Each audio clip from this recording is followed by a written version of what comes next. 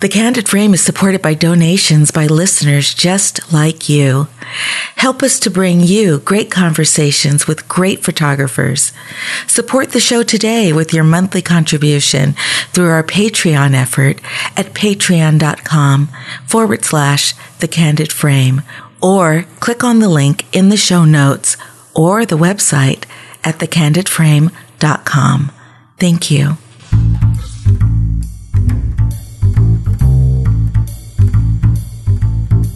This episode of The Candid Frame is brought to you by FreshBooks.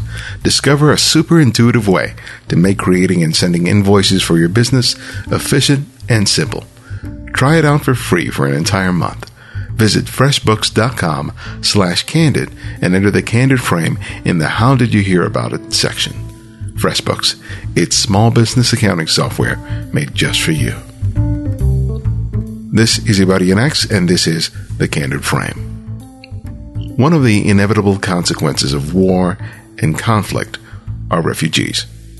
While the death and destruction of war can be isolated to a particular region or community, the lives of the displaced often find their way to countries and communities thousands of miles away from where bombs are exploding and bullets are flying.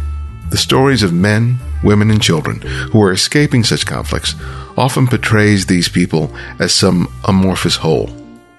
Refugees just become masses of nameless people whose fates become intertwined with complex debates of economics, politics, and fear. One doesn't have to look any further than the Brexit vote in Great Britain, the recent general election in Germany, and our own presidential election to see the far-reaching implications of refugees. Swiss photographer Gabriel Hill wanted to do more than just go into a refugee camp to capture photographs of people at their most desperate. Instead, he sought to put a name and a story to the faces of refugees who have come to call Switzerland home. His simple, straightforward portraits, which include the subject with one personal item that they value, provides a perspective that is often missing from other work. It forces the viewer to reconsider not only who they are looking at, but also to consider what choices they themselves would make if they were forced to leave all that they have known behind.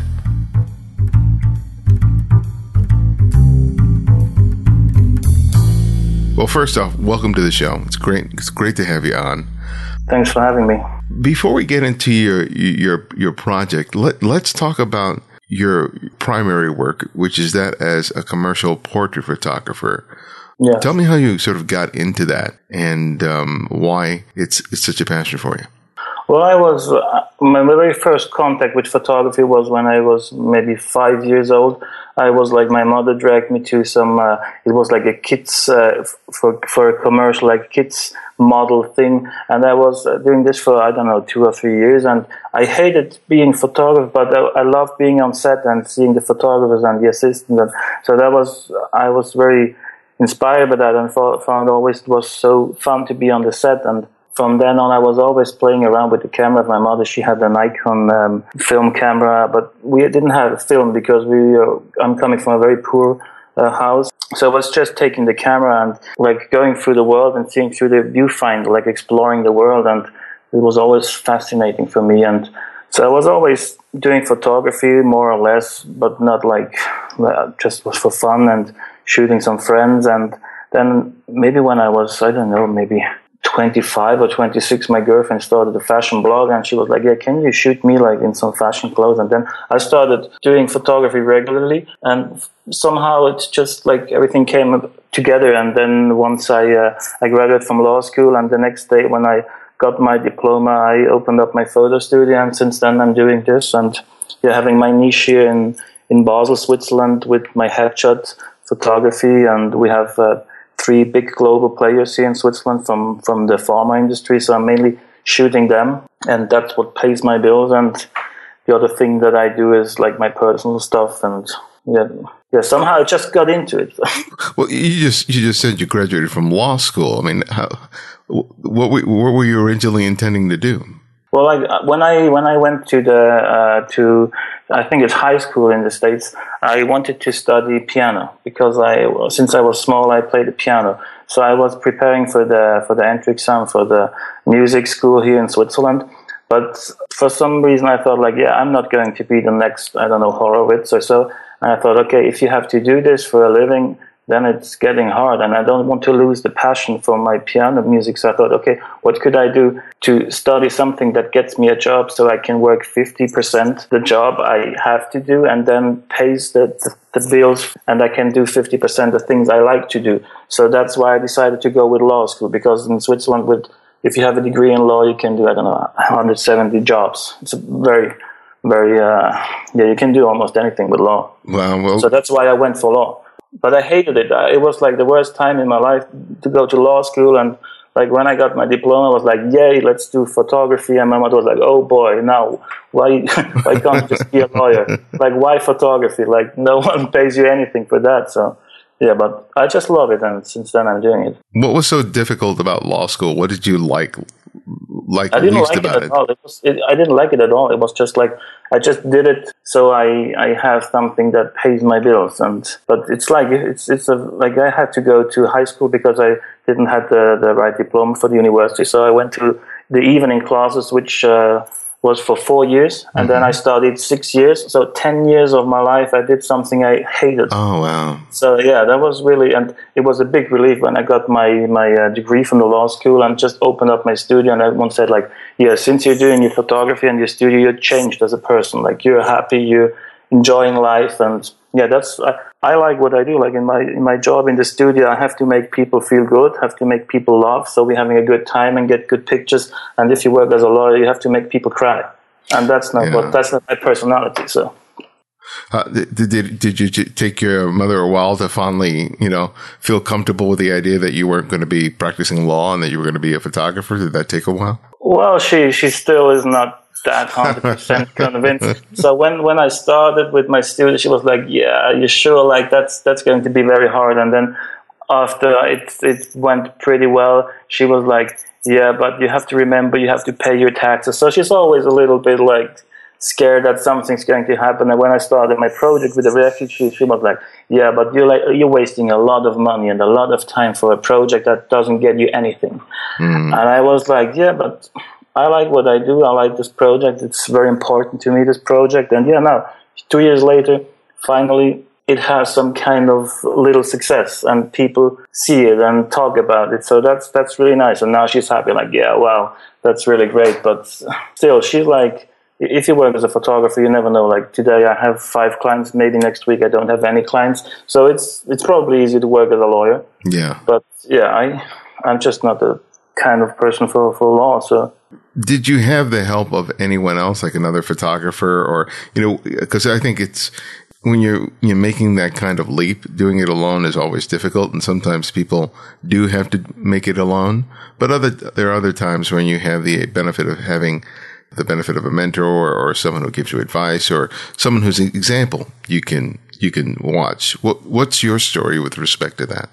Well, I haven't had anyone here for helping me. Like, I never assisted to anyone. I barely know any photographers in Switzerland. The most people I know are from the States, so I don't even know what's happening here in Switzerland with photography. And yeah, for me it was like I started this whole thing, and then I got to know, like, today you have the internet and you can contact everyone around the world. A few months ago I was talking with Mark Seliger, then I had contact with Amy Leibovitz studio. So today everything is possible. If you work hard, if you really do something, and you have to be like persistent in everything you do. And so I like my girlfriend just posted out stuff on the internet, on Instagram, and then I did some headshot stuff because I really love Irving Penn and Richard Avedon. So I was just searching on the internet some stuff from Richard Avedon, and then somehow I came across Peter Hurley because he's like, I don't know, somehow connected to Bruce Weber, and Bruce Weber was a student of Richard Avedon. So I somehow came across Peter Hurley, and my girlfriend posted a headshot of her on Instagram, and he liked the picture and wrote like something like, yeah, very nice, blah, blah, blah.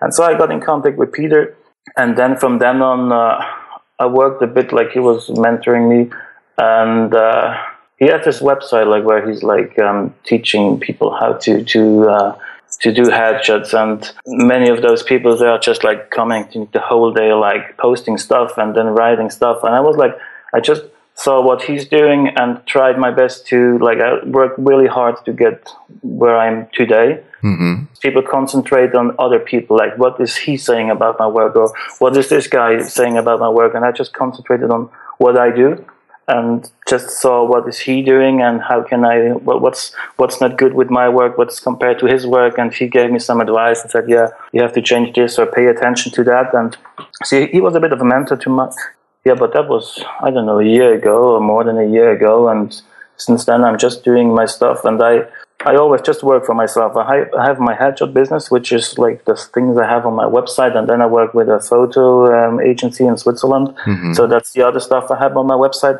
But I barely show any work to anyone because I don't really care who thinks what on my work. And I have a lot of things that I do that's nowhere. I don't want anyone to see that I do still life photography for friends. If they come to me like, yeah, I need a good picture for my house. So I love what Irving Penn did, like still photography wise. So I do a lot of that stuff, but I don't post very much of my work except like the headshot business, and that's where my niche is here in Switzerland. And people just saw it and like it and come to me, and yeah, but I'm not really mentored by anyone here. And well, what brought you to my attention was your project In Portraits, in which you photograph immigrants who, surprisingly enough, you first encountered because they were living next to you. Can you tell us that story about how you discovered this subject matter and what drove you to want to photograph them?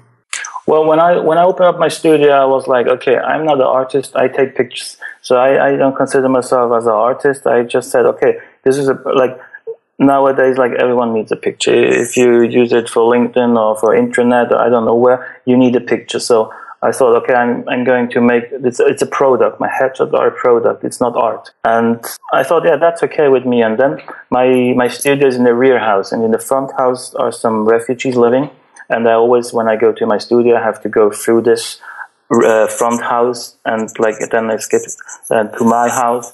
And I shoot all day long, shoot people from like heads of HR, heads of like the big guys here in Basel. Mm-hmm. And it always was a little bit like felt weird because like they have so much, they have more than like the average person. And then when I walk them out, I have to go through this house with the refugees, and I see them, they have barely nothing.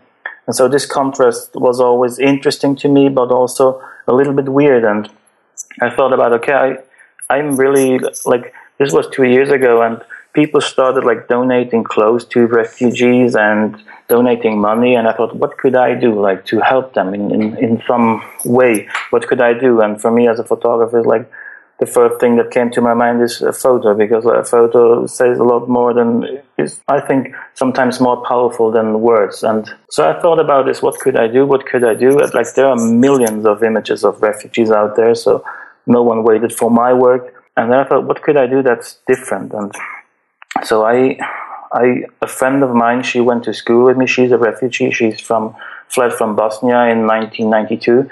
And I talked to her and said, yeah, I want to do something. And she said, yeah, that's really great, because like you just hear refugees, but no one knows them. No one has any friends, or barely people have friends, refugee friends. So you just hear this like refugee, but you don't know who they are, where they come from. And I thought, yeah, I want to do something, but it's more of a concept. So my project has many different layers. Like the photo should show the people here. Who are those people coming here? Where are they from? Not why are they here, but who are they?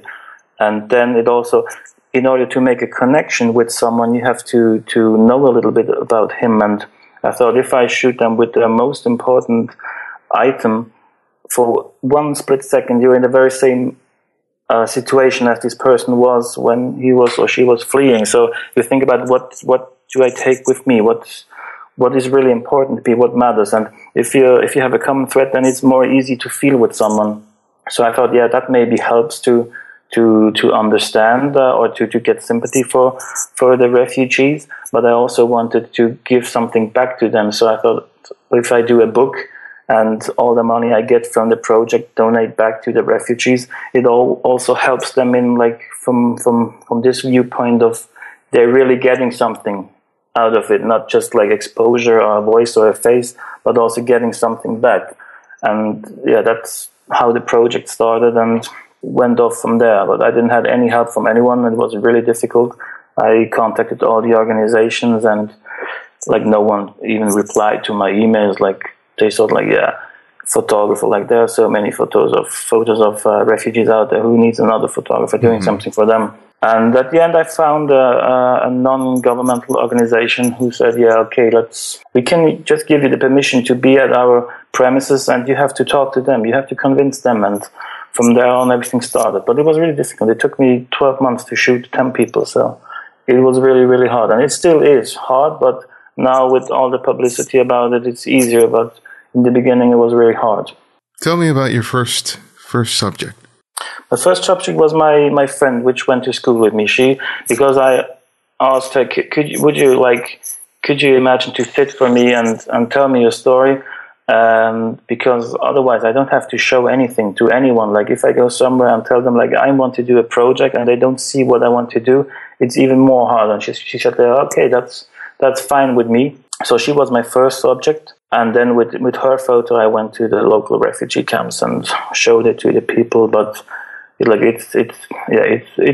I said, it took 12 months to get 10 people. And it's different if you go to a refugee camp in, I don't know, maybe Greece or so, and just take pictures of them. And they maybe just stand there, but they don't have to talk. They don't have to tell their story. They don't have to tell their names. It's different. But because they're here, like far away from home, and like they have different problems than me shooting them. So mostly they said like, yeah, I like it, but I don't want to. Or yeah, I'm coming to your studio, but they never showed up. Or yeah, I'm scared because it could maybe have a bad influence on my asylum thing here in Switzerland.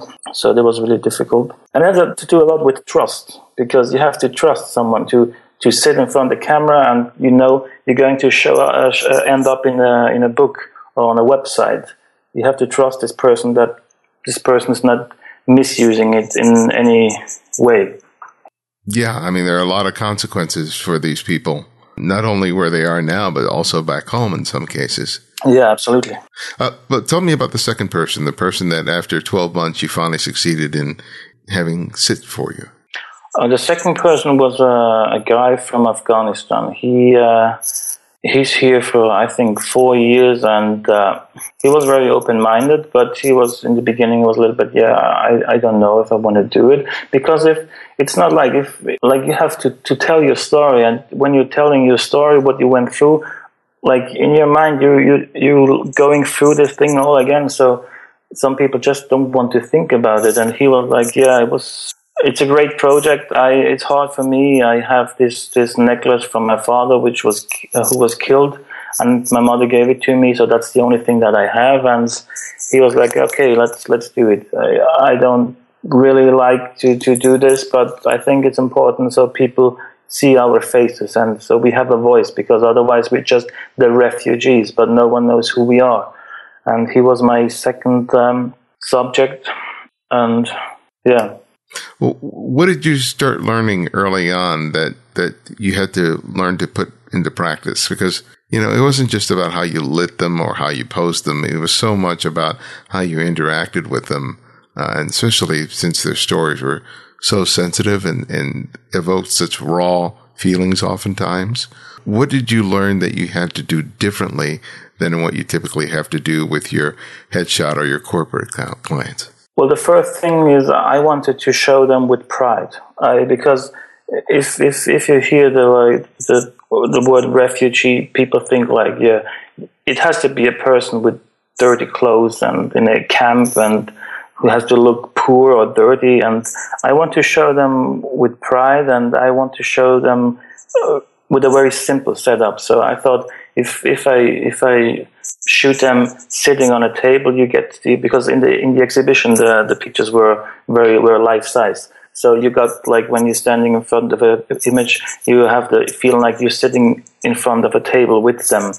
And I didn't change the setup. I had this setup and I used it every time the same way, because I wanted to underline their repetitiveness from their destiny. So it's like it's just the face is changing and the name is changing, but their stories are all very similar. And since I absolutely love the Oliphant backdrops from Sarah Oliphant from New York, it was clear to me that I'm going to use Oliphant backdrops because they have a very subtle texture and not that much of a personality. Lighting-wise, I like Rembrandt. I'm inspired very much from Rembrandt and Caravaggio, so that was the next thing for me to do.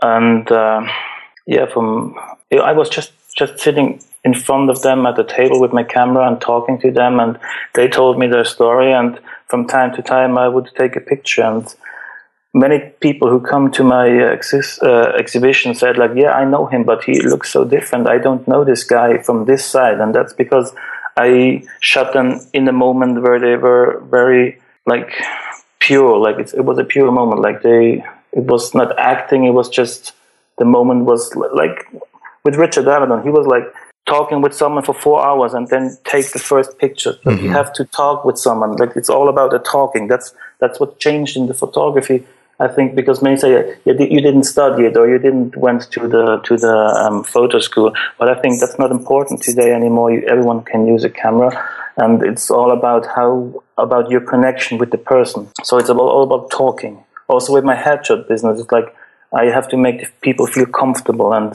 then I make good pictures. And yeah, it was the same with my project. I was just talking with them, and from time to time I would take a picture. In terms of just being able to get a good photograph, is it easier when you were dealing with the immigrants, or is it easier when you're dealing with the sort of corporate clients? Because you're dialoguing with both, but I was kind of curious which you found. I think both is very difficult, because for my corporate clients, they are mostly head of some department, so they are used to tell people what to do. And when they come to my studio, I tell them what to do. So mostly it's very hard I have to fight their egos and because they are not used to getting told what to do. And especially with women, like if a woman comes to my studio and she's in a very high position, they even worked harder than men. So they are even more tough to handle. And with the refugees, it's like their stories are very touching, very emotive, and you don't want to pressure them. I don't want to ask why were you coming here? Did anyone die? What happened while you were fleeing? So you have to be very careful what you are asking. And I think both are difficult, but just on a different level. One, it has to do a lot with respect, and the other thing has a lot to do with not pushing it too far with someone. Because if I'm arguing with a client, like, and he's a corporate client, and he's angry because he thinks like, I'm very important, you are not. But with refugees, it's different. They telling me the worst stories of their life, and they're somehow naked and exposed in their most horrible moments. So that's the big difference between the corporate work and the personal project.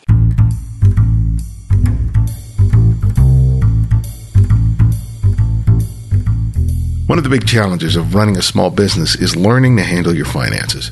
If you're a photographer or any kind of artist, it's much easier to create the work than it is ensuring that you're properly compensated for all the time and effort that you've put in. And if you lack even the most basic of accounting skills, it can be downright intimidating to manage your business's finances. FreshBooks provides a simple-to-use accounting software that is tailor-made for small businesses like yours. Sending estimates and invoices couldn't be made any easier and can happen as quickly as 30 seconds. But most importantly, it's a complete system that provides the means for your clients to pay you online, so you get your money that much sooner. Discover how FreshBooks can help you to handle cash flow, expense management, time tracking, and so much more by taking advantage of their month-long free trial. No credit card is needed.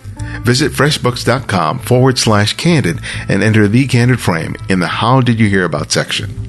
FreshBooks, it's small business accounting software made just for you.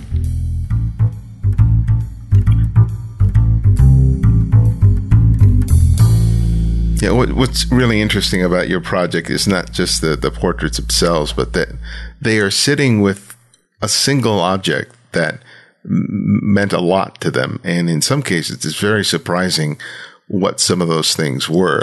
Like one person, it was just a strip of paper with a phone number. Another one was a cell phone. Another one was a waterlogged Bible. Did you have any idea of what they were bringing to the photo session before you photographed them? No. No, I think when I started this project, I had a very romantic idea of what they were bringing. But if you're in their situation, some people just took something that's very a phone is very useful to you, because if you're sitting in Libya and, I don't know, you're in a prison in Libya and they tell you have to pay $1,000 in order to get released, then you need a phone to call someone. Other people took something that's more like from a sentimental point of view. It was very interesting. I don't know if you've seen it. Ashton Kutcher posted my project on his Facebook site, and one guy is sitting there with his, he has 3 pictures of himself. Mm-hmm. And someone was commenting like, wow, he has 3 photos of himself. Like, what's that kind of a person? Like, if your most precious item is a photo of yourself. And I thought, like, yeah, those were 3 photos when he was a child. And childhood was like, for everyone, childhood is mostly something that's very like, you have good feelings about your childhood, and everything was still okay. You didn't have to work. It wasn't that hard as if you're like an adult. So for me, it was never a problem like that someone takes a photo from himself. Mm-hmm. But it's like, it all depends on if you had to flee from one second to the next, or if you could prepare yourself. I think that made a difference, what people were taking with them. Was there one item that one of your subjects brought to you that completely surprised you, that you really could not have anticipated? No, I don't think so, because, well, the girl with the bunny, that was a bit surprising, but then again, it was a memory from her childhood, and it was that important to her because in her childhood everything was okay. So yeah, if you see the picture, I think, yeah, wait, she has a bunny, like, that's weird. But yeah, if that was important to you because you were small and it was your most favorite object when you was a kid, then yeah, that's okay. But it was surprising to me, but yeah. When you were photographing it, you've mentioned that it could be very emotional for people. And you have to sort of be very careful because you don't want to be exploitive. As you said, you're trying to show these people with a certain level of dignity and respect, but you're still there as a photographer because you want to create a photograph. How did you handle those moments where you could feel like the tension increasing in the room because they were revisiting or re-experiencing what they had gone through when they journeyed from their home to wherever they ended up being? I paid attention to their body because you see the tension in the body. And there's this picture from which is my favorite portrait of them all, from the guy called Shireen. He's from Afghanistan. He has his cell phone. Mm-hmm. And you can see it with his body. He's like, somehow, he doesn't feel comfortable. He's kind of like, he's not sitting here with pride. He's like more of a little bit, I don't know how you describe it, but he feels uncomfortable. And that was what I was paying attention to. How does the body react? Because that's something that you cannot control, how your body reacts, but you feel like, okay, this person is uncomfortable. And then I would stop like asking stuff. But I was very, very subtle with my questions. I never asked like, why did you have to flee? And so I just let them talk. And from time to time would ask like, why or how? But I was always like waiting for them to tell me. And sometimes people would come twice, like they just come to my studio and ask me about the project and tell me a little bit and said, yeah, I have to think about it. And I come back. And so sometimes, yeah, I was sitting there 4 hours or 5 hours with people, because for me, it was never just about the photo. I wasn't just like using this, like now is the big hype, the refugees, and wanted to just misuse their position. For me as a photographer, I just wanted for them that they feel comfortable. That's my job as a photographer, to make people feel comfortable. And if you need to come twice to my studio, that's absolutely fine. But I didn't want to push them. And yeah, for some people, I think always it depends how long is it ago that you fled. Like if you look at the picture from the guy from Tibet, who was fleeing from Tibet 59 years ago, you can see it like in his face. Like he's very down to earth, like very easy, very comfortable. He barely has any connection to his fled back then 60 years ago. And for some other person who just came here, you see it in the face, like the tension, the anger, that they are scared, the fear.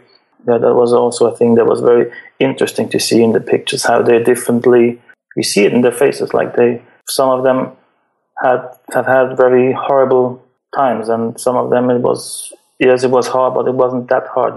They didn't barely die, they just had to flee, and it was horrible. But one guy, he was for 3 days, he was in a car, like in a big truck, and they locked him up in the truck and said, yeah, we are going to release you, and they didn't release him for 3 days, and he barely lived. So yeah, it all depends on your story.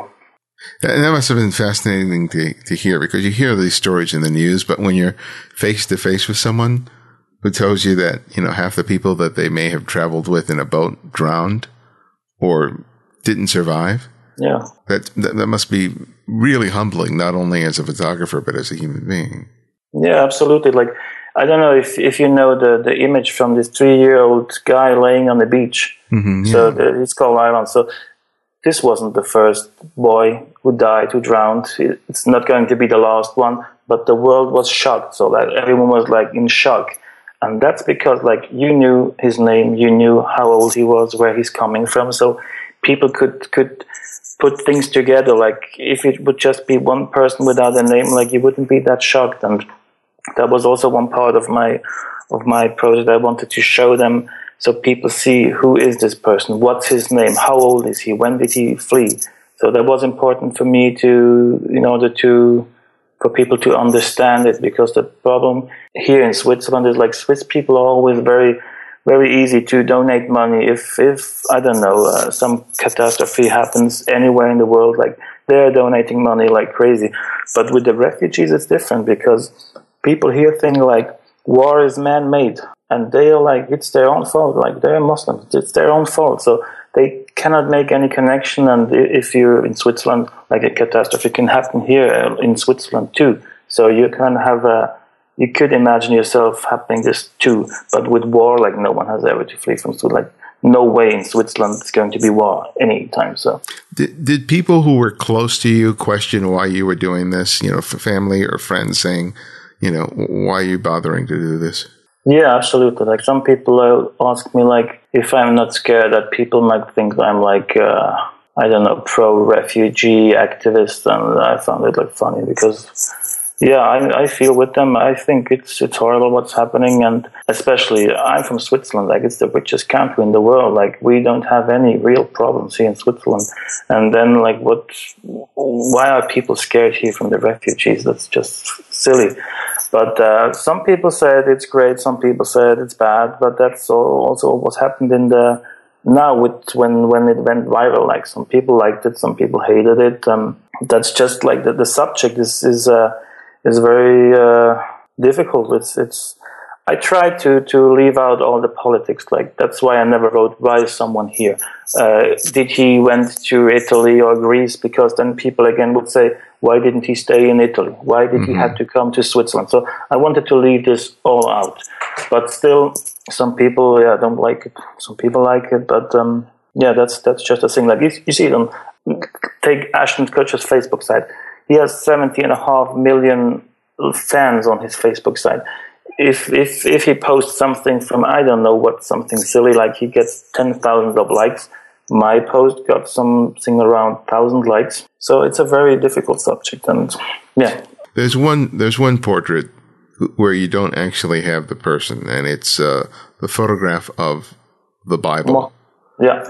Tell us about the story of that one, because that, as wonderful as all your portraits were, that one really kind of struck me, especially the story behind it.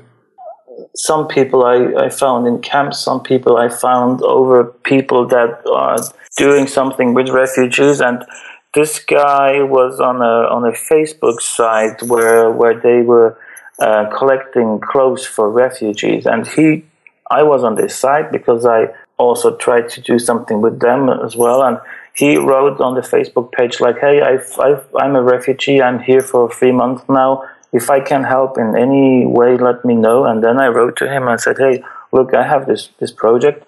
would you be interested in it? And he said, yeah, absolutely. That's like, I have a Bible. I would be absolutely thrilled to be with you. And then we said, okay, let's meet up next week. And then we made an appointment, and he didn't show up. And then I wrote him, and he was like, yeah, I'm sorry, I cannot do this. Like, my brother said I cannot do this. And I was like, why? And she's like, yeah, I just cannot do this. I'm sorry. And he never wrote back. And then another person from this Facebook group where they were collecting stuff wrote to me like, hey, did you meet this guy? And I was like, no, he's not writing back. And she said, yeah, let me talk to him. And then she talked to him, and he called me again and said, look, I can participate in your project, but I don't want to have my face shown. So if you could hide my face, color it somehow, do whatever you want, but I don't want to show my face because I can't. I said, okay, that's absolutely fine with me. So he would come to my studio, and then I was just playing around with trying to hide his face in shadow, and for some reason it didn't turn out as, it was like fake. Didn't look good. Mm-hmm. And then I thought like it would be even greater if he's not at the picture. Like, it makes the, like, from a photographer's viewpoint, it makes the picture more powerful. If you go to my exhibition, I see like, okay, this guy. Wait, why is there no one on this picture? Like, what happened? Did he die? What's the matter with this picture? So that was the most commented picture on my portrait in my exhibition. So he came to my studio, and then he told me like, yeah, I'm actually from Palestine, but I fled from Palestine to Lebanon, and I converted to Christianity. But now I'm living in a refugee camp here in Switzerland, and it's mostly Muslims there, and I cannot tell them that I'm converted, and I have to practice like the Ramadan and stuff and act like I'm still a Muslim, but I'm not, and it's very difficult for me because I escaped from there because my life was threatened, and now I'm here, and still I cannot live as a free person. I still have to hide and to cover up something. And yeah, that was the story with this. Yeah, that's heartbreaking. Tell me about how you started putting the work out there, because it went viral, but how did that all start? From time to time, I tried to contact Swiss news websites about the project, and I never got any reply from anyone. So somewhere tonight, like, it's going to be the first article in Switzerland about this project on a news site, and that's just because of the post on Huffington Post. So from time to time, I would contact the media, and it's like with everything I do, you just have to try hard and work hard and try it again and try it again and try it again. And then maybe 3 weeks ago, I was on the Vice.com website, and I saw like, yeah, they have some in Swiss Vice Switzerland. They have some articles about refugees, and then I wrote them, like the photo editor, hey, look, this is my project. What do you think? And he was like, yeah, great project, but I'm from Germany. I pitched it to the guys in Switzerland, and then they contacted me and said, yeah, that's a great idea. And how much money are you asking? I said, I'm not asking for anything. I'm happy if you publish it. Like, I don't look for money. And they were like, yeah, that's great. So they wrote this article, a very short one, and it was meant just to be on the Swiss Vice website. And then they translated it and sent it to UK. And from UK it went to, I don't know, Canada, and then Germany. And then, like, I think it's on every Vice website around the planet except from Russia, Japan, and China on the other website. And from there on, it just went viral. It was there and there and there. So every time when I would wake up, I just got another email, a press request from, I don't know, in Poland or France. So from time to time, just go on Google and look up for the project and discover it on the website, I don't know where in the world. So that's really surprising, and also a little bit scary because I lost control out of it. So today I just got an email, hey, we did this video about your project on the Indian website, and they did a video and edited with some pictures from refugee camps and some film from refugee camps and very dramatic music, and they put it like, it's like a, I don't know, a very dramatic movie, and they couldn't control it. So that's just out there. I was like, oh boy, what did I do? But once it's out there, it's out there. So that's the thing with when something goes viral. And I think why it went viral is because people are like tired to see those pictures of refugees standing at the beach or standing in a camp. And what's different is like, it's not dramatized. It's a portrait. It's a person. It could be you. It could be me. And I think that's what makes the project different from other photos of refugees. Once it went viral, did you hear from some of your portrait subjects that started seeing their photographs and their stories being published in, on different websites and things like that? Yeah, not from all of them, because I'm not, with some of them I'm still in contact, with some of them I'm not. But just today was Sheila, the very first subject, was at my place here, and she was like, "Hey, we're world famous, like we're everywhere. That's so weird." Like, and it is weird. But she didn't like her photo, but she liked what it does to the whole refugee thing. So yeah, some people like this because like they are not very beautiful portraits. If you're sitting there, like my most like the picture that everyone says that's my very best picture is the portrait of my father. My father hates it absolutely, and I think it's the best picture I've ever taken. I put it even in a magazine, and it was printed 100,000 times in magazines in Europe and in Austria, in Germany. But yeah, some people just those are not like most of the people want to look good, and in portraits it's not about looking good. It's about authenticity and about looking natural, and they said great project, but I don't like my photo. But some of them were really proud. They brought all their friends to the exhibition. They were really proud to see them hanging up on the wall, so that was really great. But they didn't, I think they don't, most of them don't know where the project went now. Yeah. Well, it's interesting that this project, that it's so much, your lighting and your whole setup is not showy. It's not like you're trying to boast, oh, look at all the stuff that I can do with about, 7 lights and with my retouching. And, it's nice. It's very good work, but it's more about the concept and the idea behind it rather than you trying to show off your photographic skills. Yeah. So that's, I think the project is not art. It's not portraiture. It's not documentary work. It's something like in between all these things. And that was also very interesting when I I want to do a photo book, which is very expensive. And I said, okay, I'm going to pay 2/3 of it. I'm going to pay, but I try to get some money, some funding from the government here. And so there's this, the only way to get money is like, there's a prize for artists, and you can submit your work, and then if you win, you get a prize as an artist. And they say, hey, this is not art what you do. And like 2 days later, I get a letter from the Swiss Photo Award, and they said that's one of the best works in Swiss photography in Switzerland this year. So you see, like, where like some people say that's art, some people say that's crap. So I'm sorry, I don't use this word, but yeah, I don't know what it is, and it was also hard for me where to show this picture. I think it would be better to show them outside somewhere, like to show it on I don't know, not the marketplace, but outside somewhere where people can see it. It's not work for a gallery, because without the stories, it's pictures. It's not pictures that you would hang on your wall at home. It's just, I don't know what it is, but it's something like art documentary. I don't know. Well, it's a wonderful project because I think it really speaks to what it poses the question of what is a portrait supposed to do. And I think that in this case, when you look at those pictures, unlike a lot of other portrait work, you get to hear a little bit of what the story is, and that results in a relationship with the sitter and the viewer that normally doesn't exist, because usually you can sort of impose what you think about the person or what you think about the person just by looking at the photograph. And then here you're forced to deal with this person as a personality, especially a refugee, which is awash with all these sort of stereotypes. And it really, twists it on its ear, this whole concept of who you think someone is in a photograph. Yeah.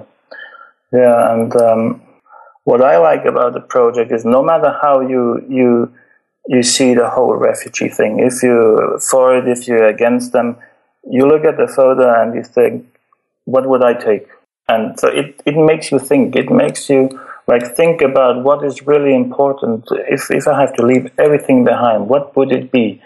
And I think that's what I like about the project. Like, there are so many great projects out there, so many great images, but after 2 seconds I forgot them. I didn't. Nice picture, awesome portrait, but doesn't get doesn't make anything with me. And in this thing, like no matter how you think about this whole refugee thing, you think about yourself a little bit more for just one moment, and maybe next day you still think, okay, I don't care about refugees, but yet you have to do something like you're actually thinking about the work. It makes you think, most probably. Like in the first now 1.5 years, like where no one wanted to publish it, like I thought, okay, that's really sad. Like no one really cares about it, and even like Swiss people, like this is happening in Switzerland now. Those are Swiss refugees from here. Like no one really, not even like the media, who's very, very like pro-refugees, they didn't want to show it. And it wasn't sad for me as a photographer to like, yeah, I don't get any recognition for it, but it was sad for me for the subjects, because I felt like, yeah, they think like no one cares about us, no one cares about my story, and so that's the best thing in this whole, when it went viral, like to see like, yeah, there are some people out there who like it and who think that's good, or make them think. Or I got lots of emails and Facebook messages from people who said, yeah, I'm like, my parents are also refugees. We came, like, if you ever come to Miami, you have to do a project. Like there is this Pedro Pan like movement from where they, I don't know where they fled from some Latin America. So you have to do like it woke up a lot of emotions with people, and that's great. That's what I love. The exposure is not so much the thing that's like what I was looking for, but I like where the project went, and I think it will help, like the whole exposure will help me continue with the project. Well, my last question that I ask each guest is I ask them to recommend another photographer for our listeners to discover and explore on their own, and it can be anyone, someone you've long admired or someone you've recently discovered. So who would that photographer be and why? Like one photographer that I greatly admire is Marco Grob. I think you know him. Like he's in New York now. He's one of the big guys doing portraiture now in the States. He's from Switzerland too. He does really, really absolutely awesome work. And then there's this other guy. His name is Justin Lister. I think he's not very popular, but he's doing really, really great stuff. He's in the Facebook group where I am too. I never post anything there, but he from time to time posts stuff there, and he really does a great job. And yeah, those are the two guys right now that came to my mind. Well, thank you so much, Gabriel. It was really a pleasure to sit down and speak with you. Thank you so much for joining us. Thank you very much. It was a great pleasure.